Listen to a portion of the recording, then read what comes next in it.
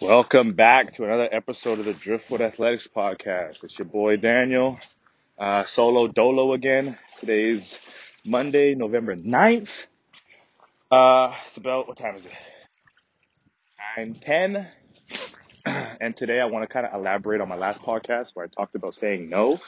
And I referenced time management and how if I audit your time, I'll be able to find at least 2 hours a day where you can do what you say you don't have time to do. So, couple tips, real short one.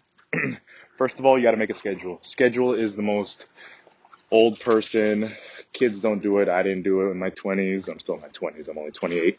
But early 20s, late teens, did not do it. But scheduling your time according to what you have to do is by far the best thing you can do.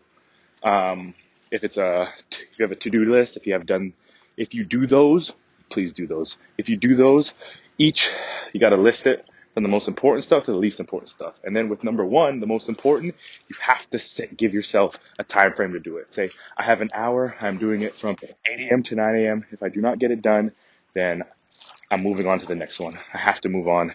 Being disciplined with your time. That's number one. Scheduling what you have to do.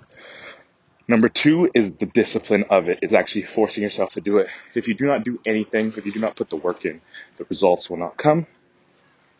Sorry, I'm at Barnet again. I try to go as often as I can.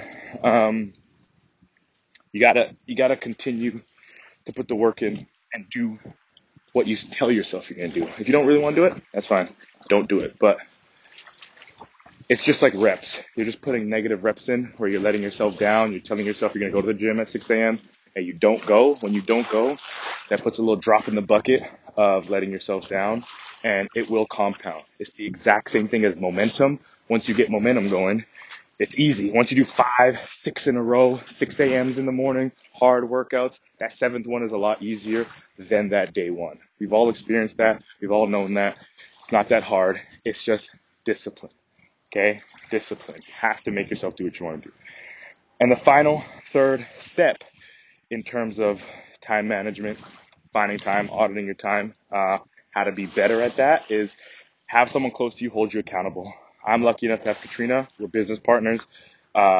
She's my girlfriend of 5 years. So our relationship is at a point where she can shit on me about me not getting stuff done and vice versa, even though I don't really have to do that with her, and vice versa, because we're at that place where we don't take it personally. We know we want each other to be and do the best thing that we can, not for each other, but for what we want personally.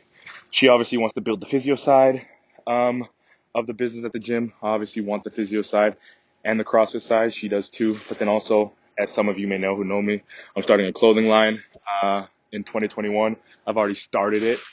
We're just doing a bunch of prototypes, testing, educating ourselves in the industry, doing our due diligence. But you have to have someone holding you accountable to those to-do lists, to your schedule. If you don't have that, then it's very easy to let yourself down. And that's okay. There's a lot of people out there. The reason they go to gyms and they have personal trainers is because they can't hold themselves accountable. So paying someone or having someone else to hold them accountable is what they need. And that's totally fine. Like, you could be like, I can let myself down, but if Daniel trains me or Katrina trains me or Joe Blow trains me, I won't let him down. And I can show up at 6 a.m. for them because I don't want to waste their time. That's totally fine. Find someone, whether it's a girlfriend, a best friend who's also as ambitious as you, your mom. It doesn't matter who it is, as long as you trust them to cut the bullshit, cut the sugarcoating, and to actually let you know when you're fucking up and when you need to put pedal to the metal and pick it up and start completing the things that you yourself said you want to do. Those are my 3 tips for today. This one's a little shorter, which is great, so you guys don't feel like you have to listen to the 40-minute ones like our first one. I will see you guys next Monday. I hope you guys enjoyed the team's podcast this week. I hope they're educational for you, brought you value. And I will see you guys next Monday, which would be what? The 16th of November. Have a great week, guys. I'm the Monday motivation, not the motivation, but I'm the Monday start to your week if you listen consistently. So hopefully this will give you guys some tangible things to take into the week to try out to see if it works for you. You may work for you and be like, hey, schedule doesn't work for me. My bit life is X, Y, and Z. I can't do it. That's fine. Find another tactic. But these are 3 ones that I found most beneficial for me in getting stuff done. And hopefully it's beneficial for you. Have a great week, guys. See you on Monday.